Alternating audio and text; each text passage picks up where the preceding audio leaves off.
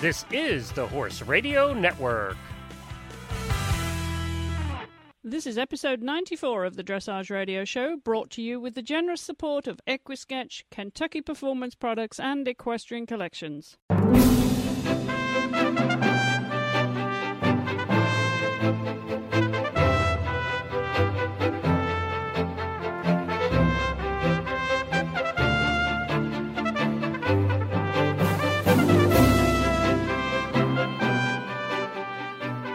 Hello, I'm Chris Stafford, and on the show this week we celebrate another great partnership, Hilda, Gurney and Keene, and hear from one of Hilda's students, Tracy Young, on how mentors influence a rider's career. But before we get to that, I have a very special message for you. This is Gurney Dye, and I'm looking forward to being on the Dressage Radio Show next month.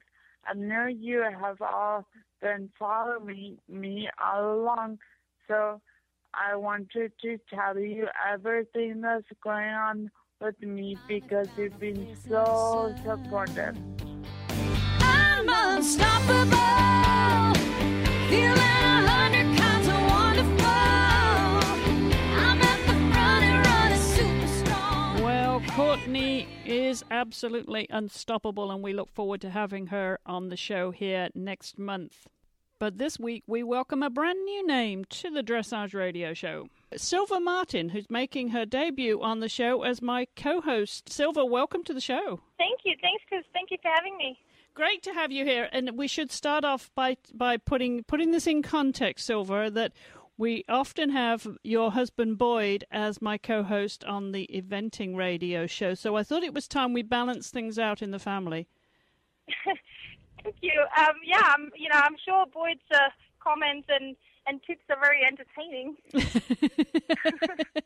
Well, you know how he is. He certainly is. And we love to have him there on the eventing radio show. But I know that you're a great influence on him with, of course, his dressage for eventing. And, I thought it would be fun to talk to you about what you do in your career as a dressage rider, and that you have your own students, you have your own competition, you help dressage riders, and you also help eventing riders with their dressage.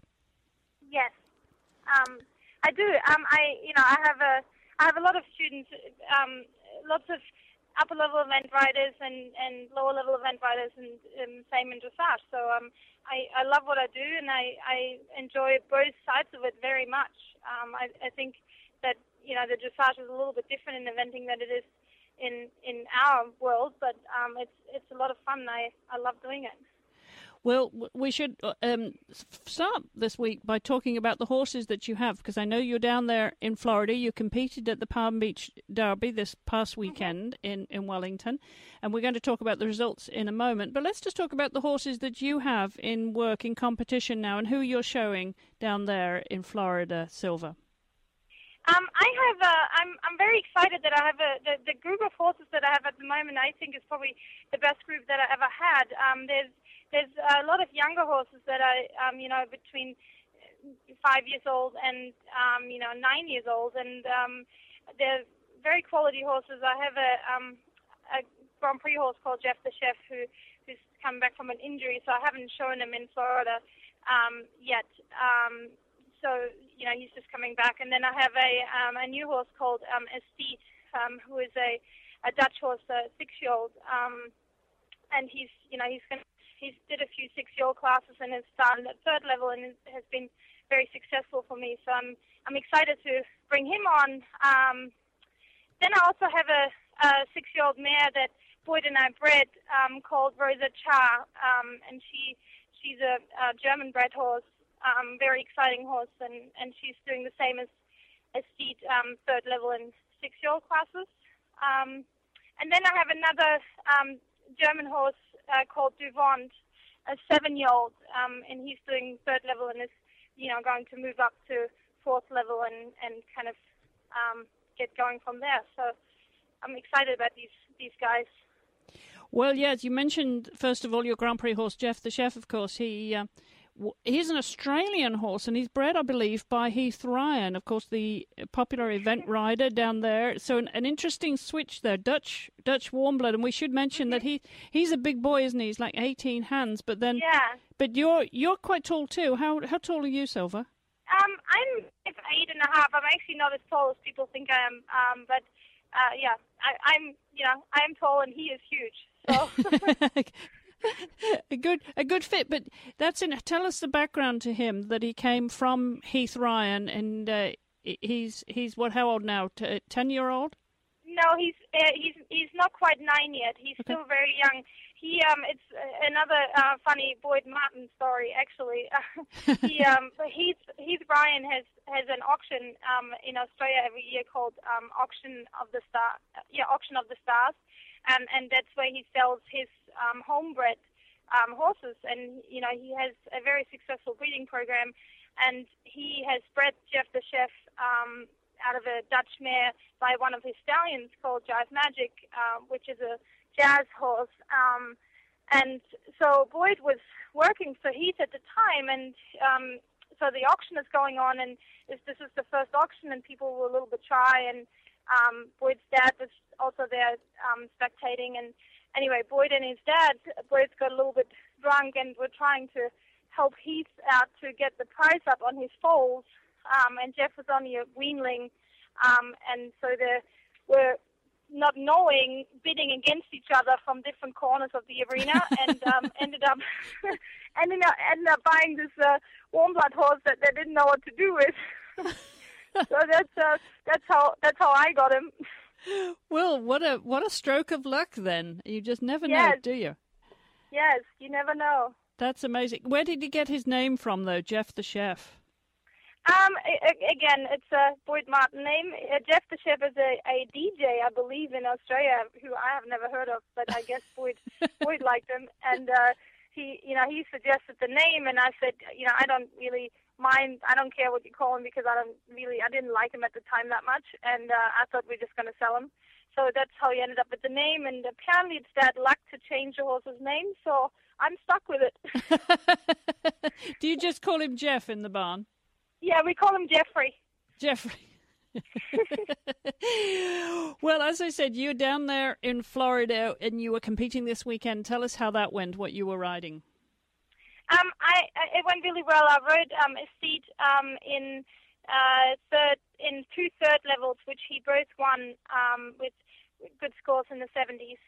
So that was very exciting. He also did the 6-year-old Markel qualifier on Sunday, and he finished second on the 77%. So I was very thrilled with him. He was such a good boy. Then Rosa Cha did her first third level, and she was third on Friday, and she was in the 6-year-old class on Sunday, and she finished fourth. So she's a little bit behind the steed, but she's, I'm very happy with her. And then I had Duvant, the German horse, also in the third level, and he's a little bit of a hot horse. He still struggles with the atmosphere and flags, and it was very windy, and anyway, he kept it together, and he finished second and third as well. So I had some really nice results.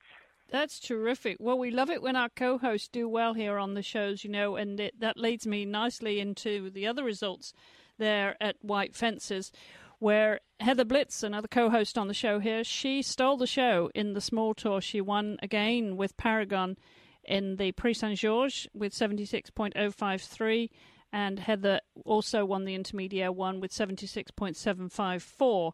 And she beat Shauna Harding, who was on the show recently, in the Prix Saint-Georges. She came in second, and Linda Aliku came third.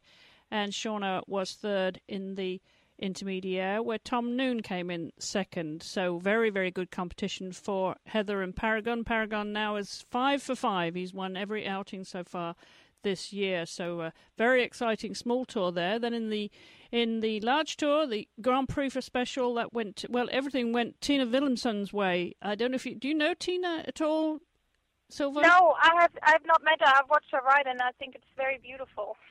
It certainly is impressive what she did. She had two horses there, Don Oriello, with whom she won the Grand Prix for Special, and also in the Grand Prix Special, she won again with him. So very, very convincing weekend for her. And also in the Grand Prix Cœur, she won with Favorite, and was also the winner of the Grand Prix Cœur to Music for the World Cup qualifier, that is, with Favorite. So a real dominating weekend for Tina Willemsen and for Heather Blitz down there. And you didn't have the best weather, I believe. You had some rain down there too, didn't you, Silver?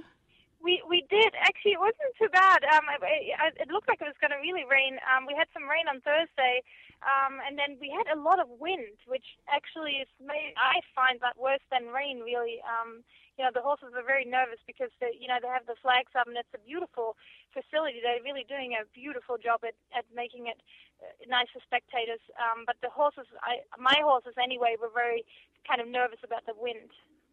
Yeah, I agree with you. I mean, I hate the wind, and I still, even if I'm on my feet, I don't like the wind, and I think it's because of horses, because I know. It's very. I much rather be wet than in the wind. Yes. But a very popular competition, good crowds down there, and of course a big week and big couple of weeks, because we have, of course, the World Dressage Masters next weekend. In Florida. Will you be going along to watch that? Are you riding at all that weekend, Silver? No. Unfortunately, I won't be there. I would love to be there and watch it. It's always a lot of fun and great riders and great for spectators. So I'm sorry, I'm going to miss it. Well, before we get to our first guest this week, Silver, I just want to remind our listeners about our friends over at Equestrian Collections. And, of course, it's that time of the year when you start to dig out your show clothing and equipment for the spring season, only to probably find that it's beyond repair. So there's an easy solution to that problem with a visit to equestriancollections.com. They have the latest in spring and show clothing for you, your spouse, and your kids at prices you can afford. Not only do they have a great selection, great prices, and a state-of-the-art website, that is what you get for looking at Equestrian Collections, first of all, for your show and spring showing needs this spring. So visit them at equestriancollections.com. Well, as I mentioned at the top of the show, Silver, our first guest is Tracy Young, who is a student of Hilda Gurney. And Hilda has, of course, so many students over the years. She's one of those larger-than-life figures who's had an enormous influence on the sport. And I know you do a lot of teaching. Do you have someone who's been a mentor to you over the years, Silver? I do. As you know, I grew up in Germany, and I did my Beritis exam in Germany. So I had some great mentors. I worked for Hubertus Schmidt for a year, and then I worked for Rudolf Zeilinger for 3.5 years. So these guys are, I've learned so much of them, and it's always great to have a mentor, and I still now hear their voices when I'm riding every day in my head. So yeah, I do. Yeah, that's very interesting. Well, I put that question to Tracy when I spoke to her earlier about the importance of a mentor in your riding career. Well, Tracy, welcome to the show. Oh, thank you. Nice to have you on the show. I believe you are, safe to say, you're a regular listener of the program, right? Oh, yeah, definitely. I love the show. Because you're first and foremost a dressage person. Yeah. So I used to be an eventer and a show jumper when I was young, but for the last 20 or more years, I've just done dressage only. All right. Well, we wanted to talk to you today because, as I mentioned, we do have Hilda Gurney on the show as part of our great partnership series, talking about Keen a little bit later on. And I know that you're an expat. You came over from England. You're trained through the British Horse Society system, but you've spent a long time with Hilda in training. And so I want to get your perspective on how mentors such as Hilda influence a rider's career. Talk a little bit about how you found Hilda and what your relationship is with her, how often you see her. I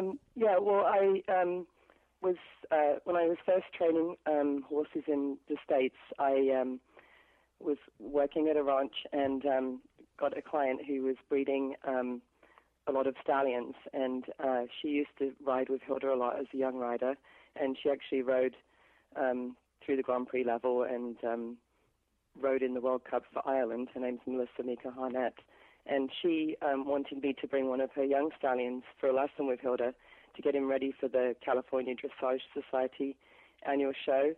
So I used to trailer him in really early in the mornings because the owner was a lawyer, and she wanted me to ride so that she could see the lessons. And so that's pretty much started the whole relationship, and probably been going every week to Hilda's for at least the last 18 years. Right now, I train for a Morgan horse breeder, and we trailer in anywhere from 2 to 4 lessons a week. So, yeah, it's just really invaluable having somebody on the ground always to help you. And Hilda's helped a lot of people, and she's always been so generous with her time, and always tries to encourage her students to participate in the judges programs and in breeding. And quite often she's given many of her young horses and foals to her loyal students. So, yeah, she's very generous. That's wonderful. But, you know, as you said, the important part is that regular contact with the trainer and the influence of that trainer, the relationship you have with your trainer, and your choice of the correct choice of trainer, the right person for you. And we've talked about this on the show a few times, of course, in the past. But let's talk a little bit about the mentor role that Hilda would have on you, because she has so many students, Tracy, and she is such a terrific influence. How do you feel that her mentorship, you know, just, I mean, engages the students in the philosophy that she teaches, not just, you know, how you're performing with your horse and in the actual riding, but the entire philosophy. How does that fit with you? How would you characterize that? I'm a little confused with your question, but Hilda, to me, she's very she's got, I mean, a work ethic that is unbeatable. I mean, you just do not see her stop. She'll go to a horse show and ride all day, and then she'll be back home in the afternoon and teaching until people stop signing up for lessons. So, and because she's always been very self-made, you know, she's never had a lot of money. She just works to get, you know, her horses, and she breeds her horses. So, as far as you know, it gives people hope if you don't have a lot of money, that you have the will to work really hard and to bring the best out of your horse regardless of how talented it is. And she's a really good influence because she's ridden pretty much every kind of horse and had really good results, you know, and obviously started a really good breeding program to try to get better horses. And somebody like myself, who has to, the only way I'm going to get a really super horse, unless somebody came along and offered me one, would be to breed it myself, you know, and train it myself. So that's just very inspiring, I think. And she's, you know, being a judge, a breeder, and a trainer, and a rider, and a show competitor, you know, she knows exactly what you go through as a rider. It's not just a judge that hasn't ridden for 20 years judging you. You know, you're actually got somebody that's riding 4-year-olds and breeding babies and riding Grand Prix horses.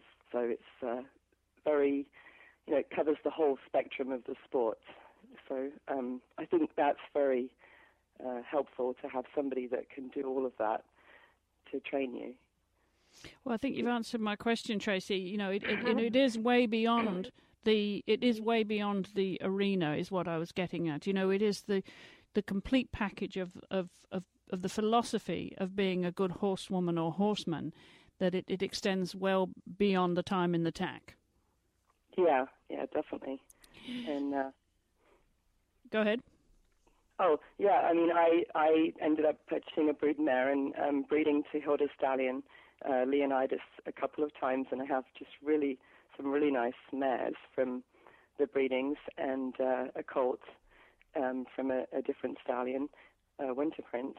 And yeah, I probably wouldn't, I don't know if I would have bred horses if it wasn't for Hilda, and I wouldn't have probably gotten into the you know, small art judging program. I'm a candidate now, I never really thought about judging too much, and it's just been very, very helpful to keep pursuing your education, because I think sometimes you can just get stuck, in your ranch training horses, and it's such a huge job anyway, being a good horseman, that it's hard to think outside the box sometimes. So if you see somebody that's saying, oh, you should do this, you should do that, and it sort of helps you to broaden your horizons, Well, absolutely, and I think this comes back to that mentoring role.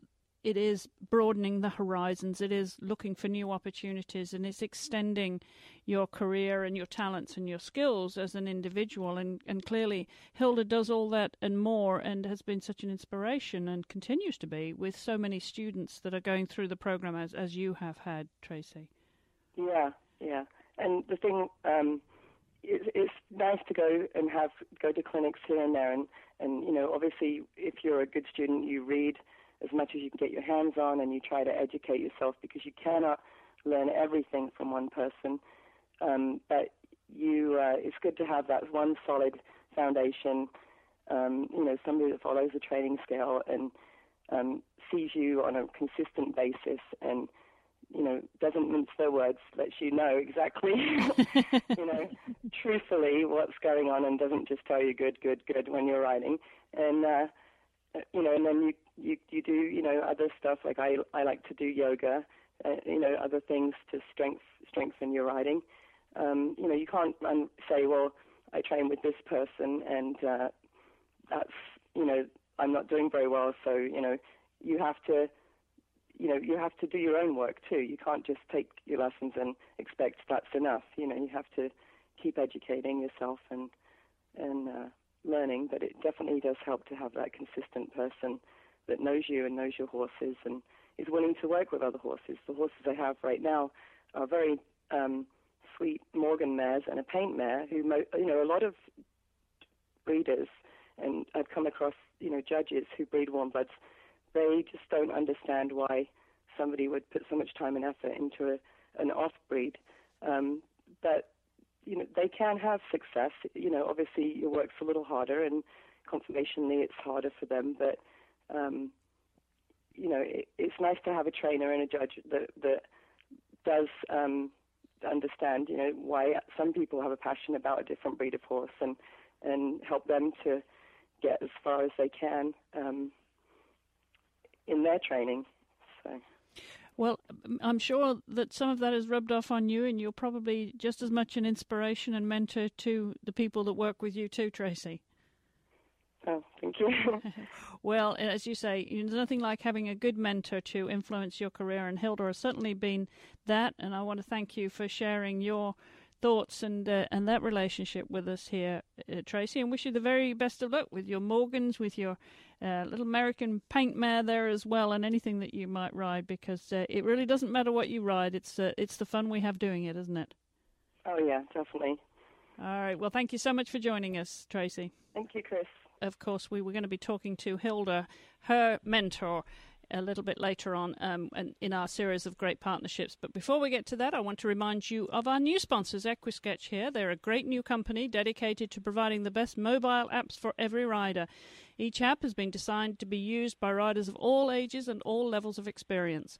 With Equisketch Dressage, you can replace your dressage paper or dry erase boards and begin learning all your dressage tests on your iPhone or iPad.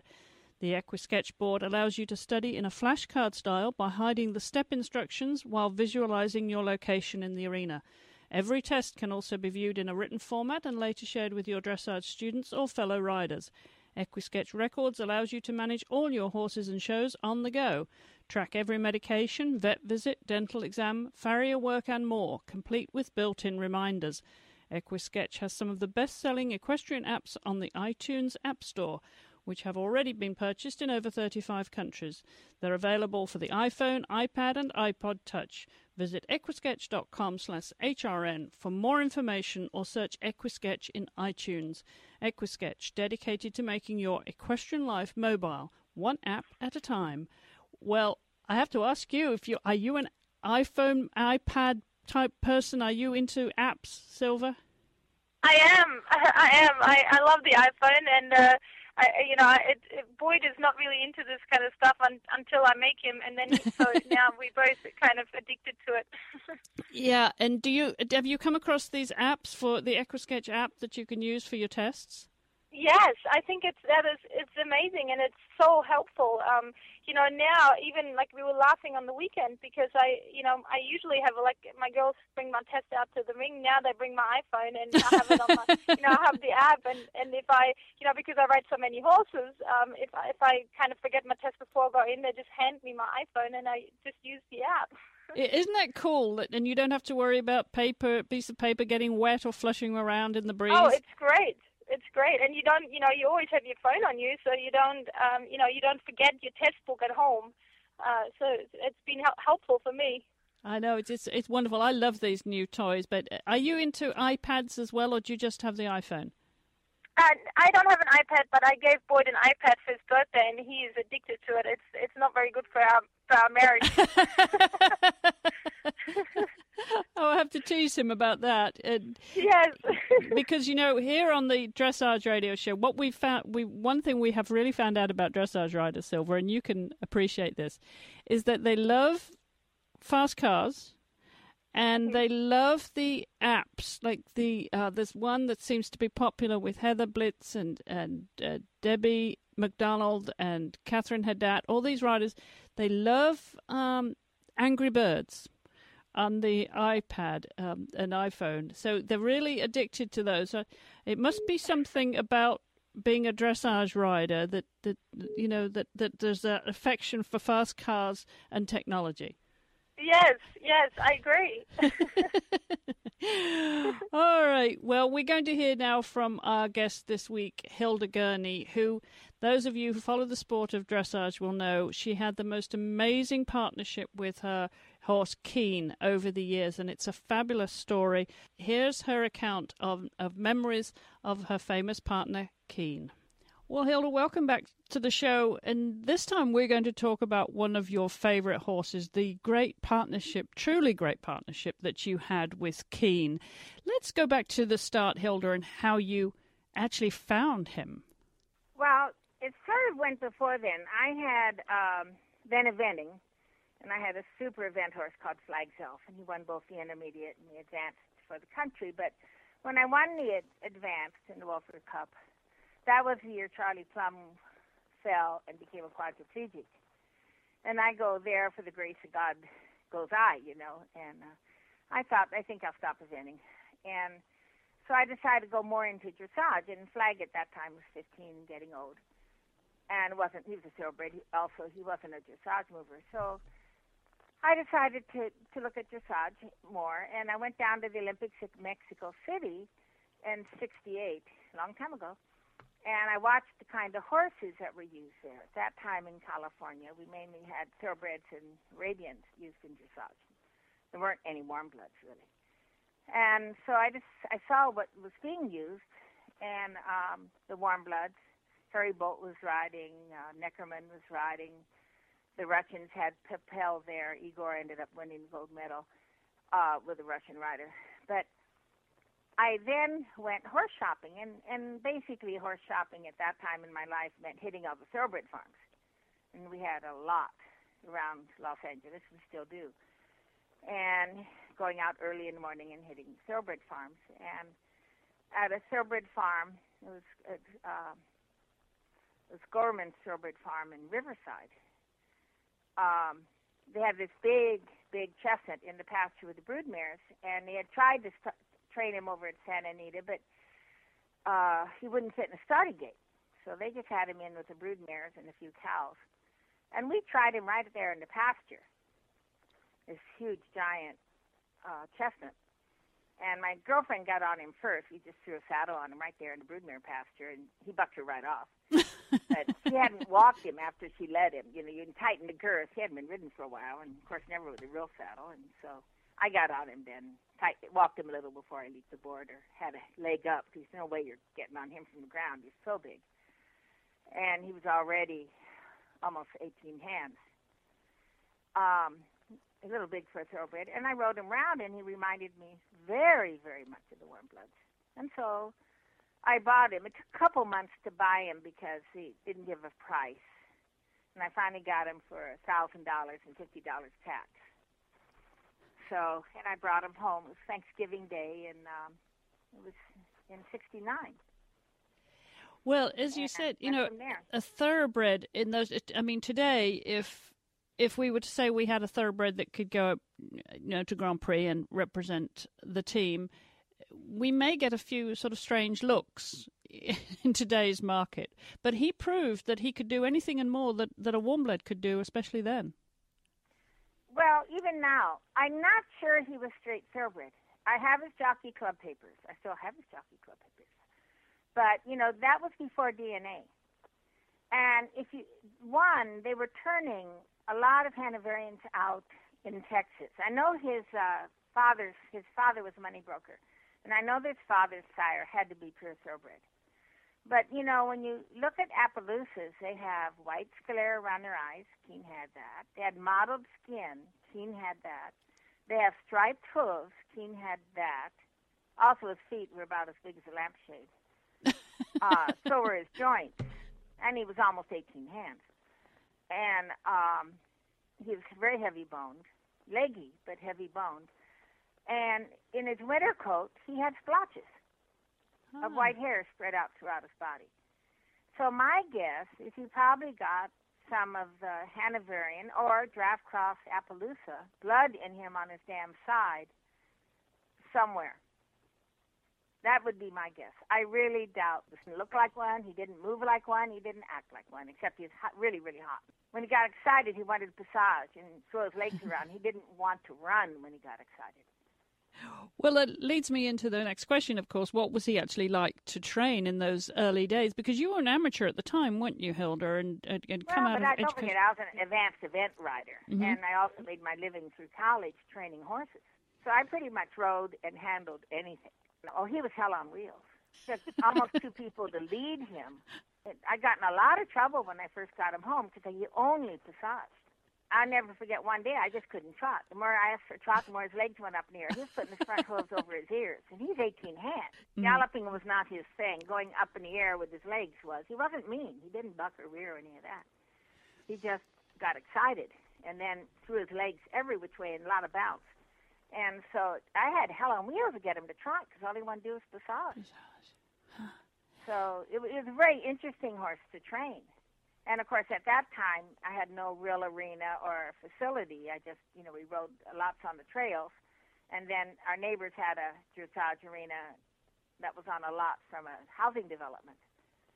I hadn't, it's not like we had a fenced-in area or anything like that. So it was, challenging. But he wasn't mean. And, of course, I was the brave event rider at that point in my life. So. Anyway, it was not a problem putting piaffe and passage on him, that's for sure. No. Just getting him to walk, trot, and canter. And tell us about those early days of training with him. Didn't you get some help from Bent Lundqvist in the early days? Actually, the first person to help me, that was very early in dressage. And we had just founded the California Dressage Society, and I had just started the Los Angeles chapter of the California Dressage Society, and I'm one of the founding members of CDS. And I was showing fourth level with my other two little thoroughbreds. I had one called Flag Self, my event horse, and then Did It was another one. He was actually my mom's horse. But I showed them both fourth level pre-St. George.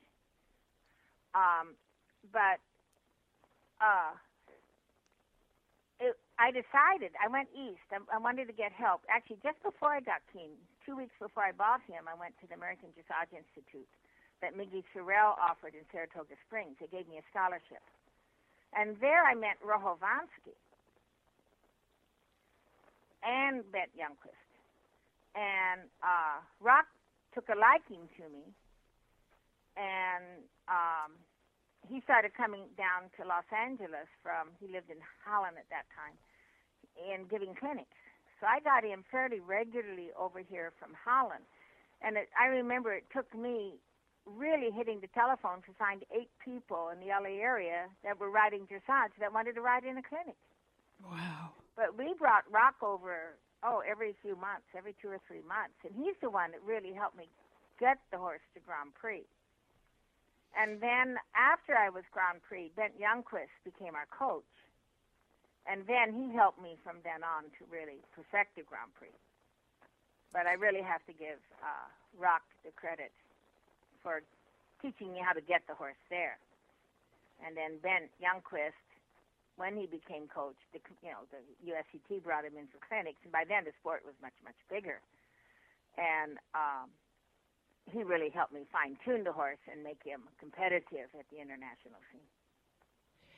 Now, those early days, that was the early 70s, of course, when you had your first successes with him, and he went on to be the U.S. Dressage Federation's Horse of the Year, 5 times? Yeah, I know he was national champion at Grand Prix 6 times. I don't know about the USDF awards, but at that time, USDF didn't separate Grand Prix. They just did a FEI award. It's not like it is now at all.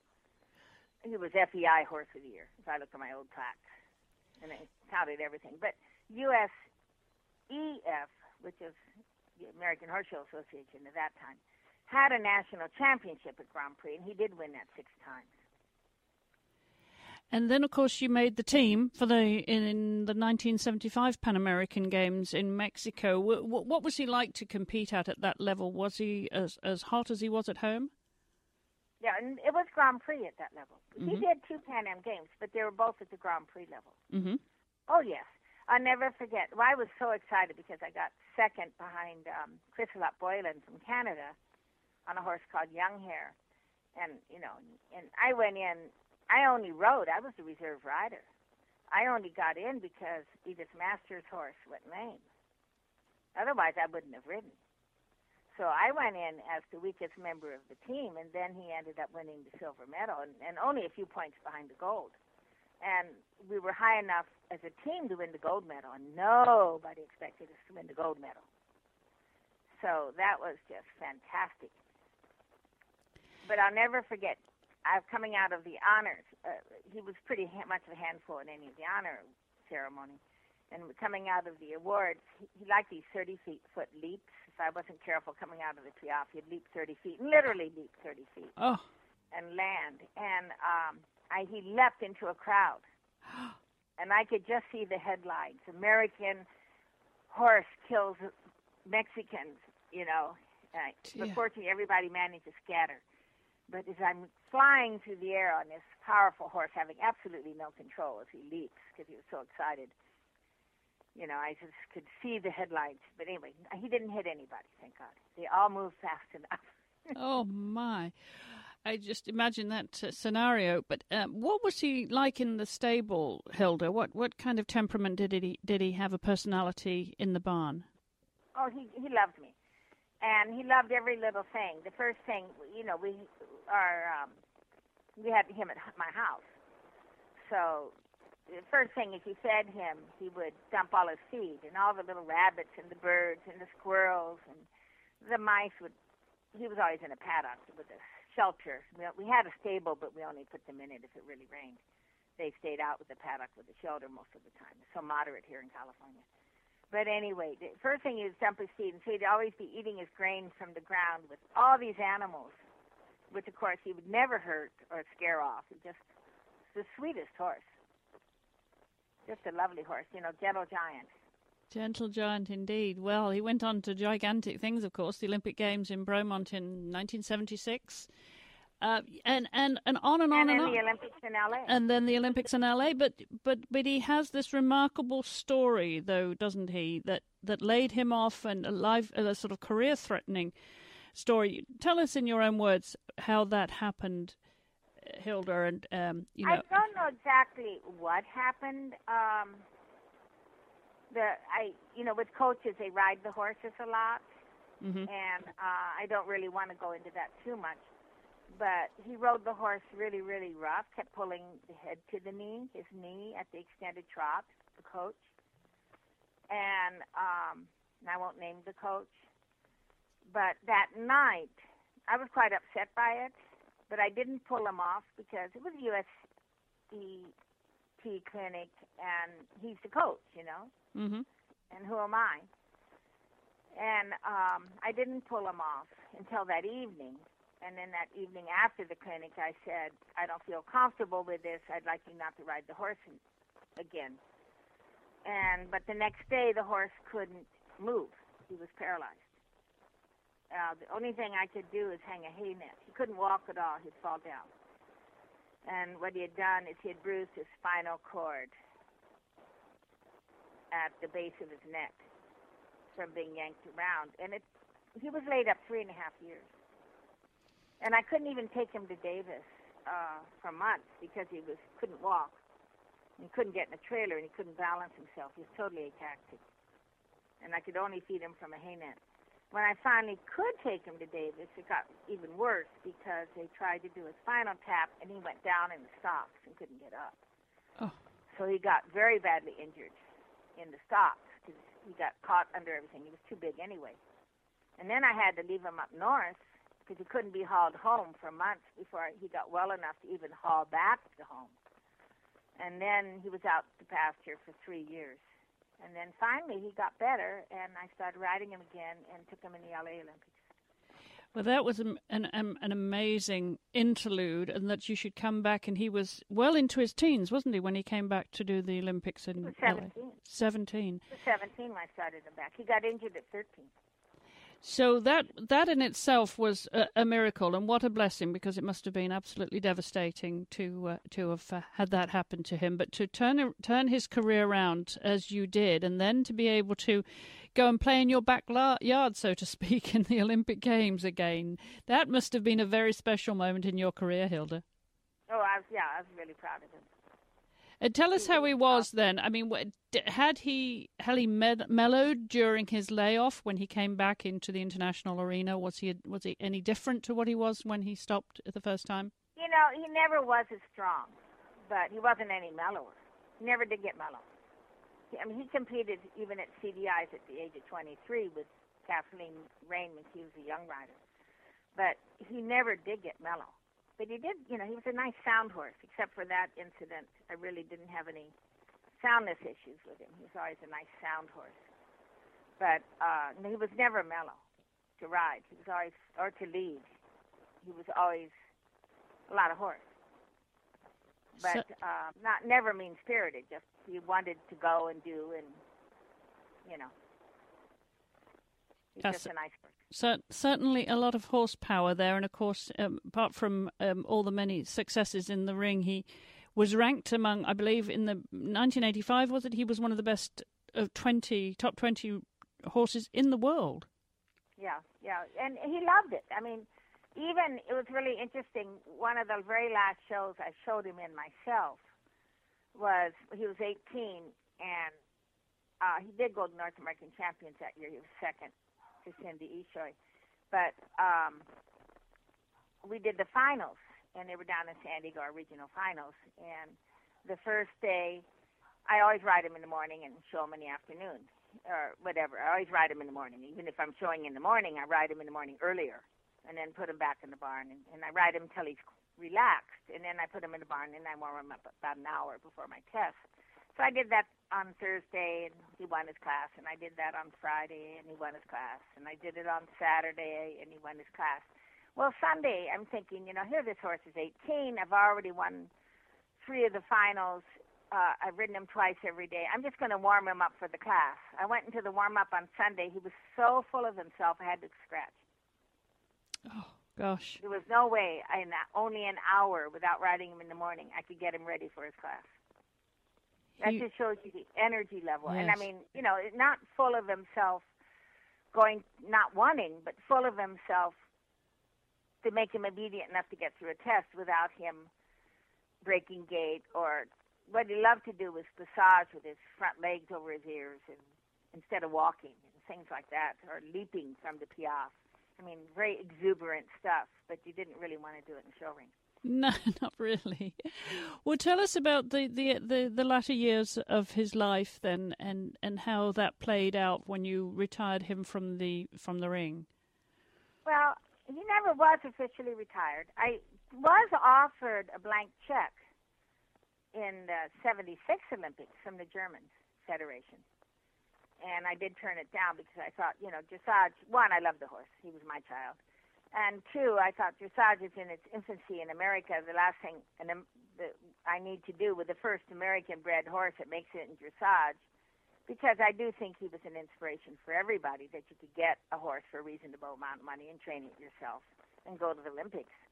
And I wasn't rich either. I was a school teacher. I mean, I did this basically with zero funds, except, getting by. And now that's when the amateur rules were strict, and I could not even teach a riding lesson for money, so I had really no way to make money at all. In fact, coming home from the Olympics in Bromont, I had only gas cards, and that was before you had credit cards. And I could only buy the food they offered at the gas stations that I could put on my gas card because I had run out of money.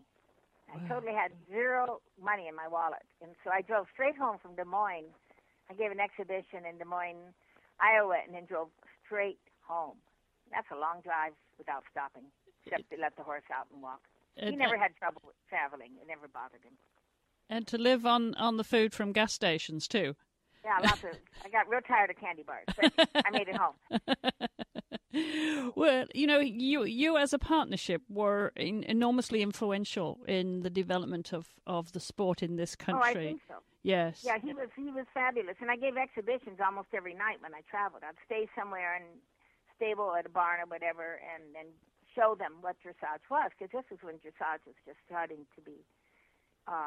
And so I think it was really, really good for developing the sport. And then in later years, I let my students ride him, and I let Kathleen Rain showed him when he was 23, and he died later that year. He started having strokes. And one day, one of my students was riding him just in the ring, and he slowed down and then slowly fell down. She got off and rode out of the arena. And our arena's a little bit raised, so he was on the road. And laying on the road, and I went over and I took the saddle off and I took the bridle off. I couldn't see him breathe. And I thought, well, he's had a heart attack or a stroke. He had already had some little strokes. And he's dead. Well, here I thought he was dead. He gets up and trots away. Oh, gosh. And that terrified me, because if he had done that at night and gotten under a pipe in the paddock, then he could have spent the whole night. That had happened to one of my friend's horses that was older. So I called my vet, and we illegally buried him in the backyard, and we put him down eating carrots. I fed him carrots, and she put him down, and he's in my backyard now. At what age was he? 23. It was August of his 23rd year. A marvelous partnership, and what a wonderful friend you had for so many years, Hilda. Yeah, and, the strokes are painless, so he really never suffered at all. But, boy, that day when he trotted off after looking like he was totally dead, I just thought, this can't happen at night and he gets where he suffers. Because, fortunately, the strokes are fairly painless. So, anyway, I decided that was a way to finish it. When you look back on your career with him, Hilda, was it very early on that you said, I've got a very special partner here for my career? And are there any particular competitions that you remember most fondly about him, or was it any time was special? I guess because he was such an extraordinary horse to ride, even much less to compete with. Well, you have to remember, it's much different than now. I was a school teacher, okay? So I didn't have money to come from. And the reason I have my farm now, which is called Keen Ridge, by the way, is because I've been able to make a living from teaching riding, one, with the change in the amateur rules, and two, the fact that Keen gave me a reputation, so I could make a living teaching riding. So everything I have now, because I have a nice house and I have a nice farm that I own, and I have that because of Keen. So I owe him an incredible amount. But at that time, I was a school teacher with a little thoroughbred off the track. I was an event rider. He did go in one event, which he won at training level, Ram Tap. But I had no aspirations or indication or feeling. I mean, I had enough ambition that twice I drove him to New York for the American Dressage Institute, and the second time I competed quite a bit in the East Coast, and he did win a lot. He won a lot of the Grand Prix that year. And so I realized that, nationally we were competitive, but I certainly had no aspirations or even thoughts that we could go to the Olympics or anything. It just happened. Well, it's and in fact, the very first selection trials for the Pan Am Games in '75, all the Americans basically said no American rider's trained a horse to Grand Prix, no woman has trained a horse to Grand Prix, and no American thoroughbred's ever been a Grand Prix horse. And so they sort of laughed at me. And they told me very clearly I would never make an Olympic team, and we weren't international, and there was no hope. What actually got us there was the fact that the Europeans liked him. And they had Europeans on the selection panels, and he ended up being alternate. And then when Edith's horse went lame, then he ended up on the team for the Pan Am Games. And then on, he did fine. But I never thought, it was never in my plans as a feasible thing to happen. It just happened. It certainly happened, and you made a huge contribution to the sport with him. And, of course, he was memorialized by the U.S. Dressage Federation when he was inducted into their Hall of Fame in 1997. And, so fondly remembered in the sport, Hilda, that it really is remarkable what you achieved with him. And I want to thank you so much for sharing your memories of what is truly a great partnership. Well, thank you. I was just a very, very lucky lady to have such a special horse. Well, our thanks again to Hilda. We all have those marvellous horses and rider combinations that we remember fondly. Who would you put in this great partnership series, Silver? I being German, the first thing that comes to my mind is Nicole Uphoff and Rembrandt. I think that was a long time ago, but an amazing partnership. And I remember that I was little and I just thought, oh my God, I want to do this. This is just wonderful. He was inspirational, wasn't he? I remember him. He used to sort of dance around. He was so light on his feet, wasn't he? Oh my God, he was like a ballerina. At the same time, you could hear a needle drop because he could have, he either was spectacular or he couldn't, he just couldn't deal with the pressure. So it was unbelievable, I thought. Yeah, he was always just on the edge there, and an amazingly successful partnership that really was. A medal-winning, one medal-winning performance after the other. I can't remember off the top of my head how many Olympics and World Championships. Oh, I don't either. But it was an amazing number, and I think obviously Nicole Uphoff is an amazing rider, and so is the horse. But I think the two together, was the whole thing. I don't know if either of them would have done what they've done if they weren't together. Yeah, that's interesting how it just takes that combination, the right combination to make those special partnerships. And I think Nicole is still competing, still riding. I think she's remarried. And yes. Do you hear from her? Do you have contact regularly with those dressage riders in Germany, Silver? I do. My sister is still has a business in Germany, so I kind of hear through her. I've been away from Germany for a while, so I don't. You kind of lose the contact, but I hear through her, and yeah. Well, we will follow those, and I certainly would love to get Nicole on the show to talk about Rembrandt. So I'll work on that, and of course, if any of you out there have any ideas about great partnerships that you would like me to feature here on the Dressage Radio Show, you just have to send me an email. It's as simple as that, chris@horseradionetwork.com. Well, before we get to your tip of the week, Silver, I want to remind our listeners about Kentucky Performance Products, because when horsemen were asked what they were looking for in a nutritional supplement, the answer was easy. One that's affordable, effective, and scientifically proven.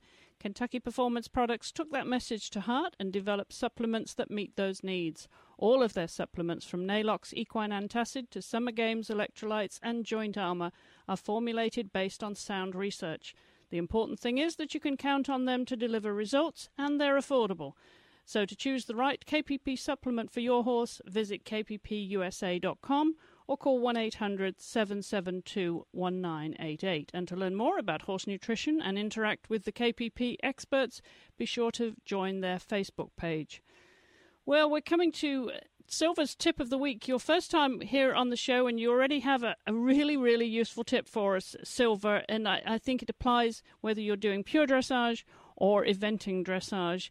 And that is recognizing your goals and limitations with each horse. Yes.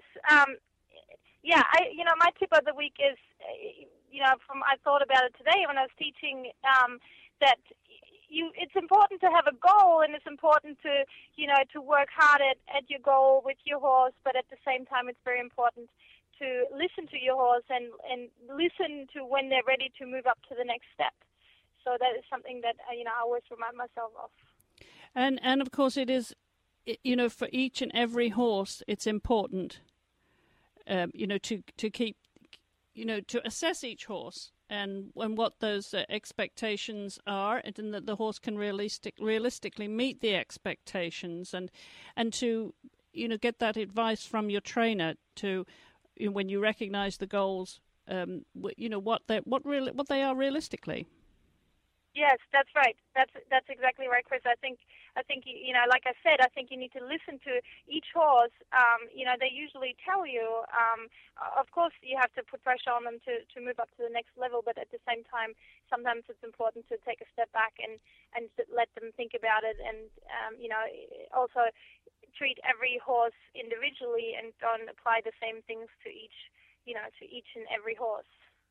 And what's important, I think, in that process, Silver, is that when you do get to a competition, no matter whether you're coming back for the second season or third season, and you think you're ready to move up, and maybe you get to a competition and it didn't go quite according to plan, it's important to say, okay, it didn't go according to plan, and this is maybe why, and maybe I just have to go back down the level and reaffirm him and reconfirm everything at that previous level, and the confidence too. That's right. The confidence for the horse and also for the rider. And sometimes even if it doesn't go as planned, which happens very often, it's very important not to lose confidence and or lose your tempo. It's very important to just kind of sit back and think about really carefully what happened and why it happened. And sometimes you have to just kind of say it was just a bad day, and we're just going to move on and stay with our plan. And sometimes you just have to say maybe this was a little bit too much, and we just need to step back one step and kind of start a little bit over again. Yes, and that all comes down to good horsemanship too, doesn't it, Silver? That it does. It's all about being a good horseman and recognizing that and accepting it, and not being so proud to think, oh well, gosh, I've got to keep going, because you don't have to keep going. You can be a good horseman and make the right decision. That's right. And also remember that all these people that are up there winning CDIs, like Heather Blitz and people that are doing amazing at the moment, I'm sure they have gone through exactly the same thing over and over again. It doesn't come easy to anybody. No, it doesn't. But it's worth every minute you put in the tack and out of the tack. That's right. All right. Well, that's a great tip. Thank you very much for that, Silver. I want to just remind everybody before we go that there are several ways that you can listen to the shows here on the Horse Radio Network, and this is one of them. Are you tuned in to the Wholeway Feeds iPhone app? Wholeway Feeds is the Horse Radio Network's exclusive iPhone app, bringing you all 8 shows wherever you are on the go, in the barn or driving to a show. It's another easy way to tune into your favorite program. Go to the App Store and download it today so you can listen anytime at Wholeway Feeds.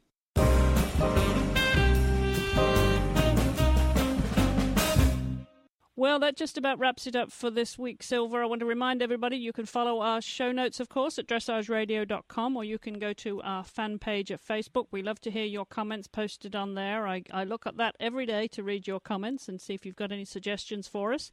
You can, of course, send your comments to me at chris@horseradionetwork.com, and if you have any emails that you want me to forward to Silver, I'd be happy to do that.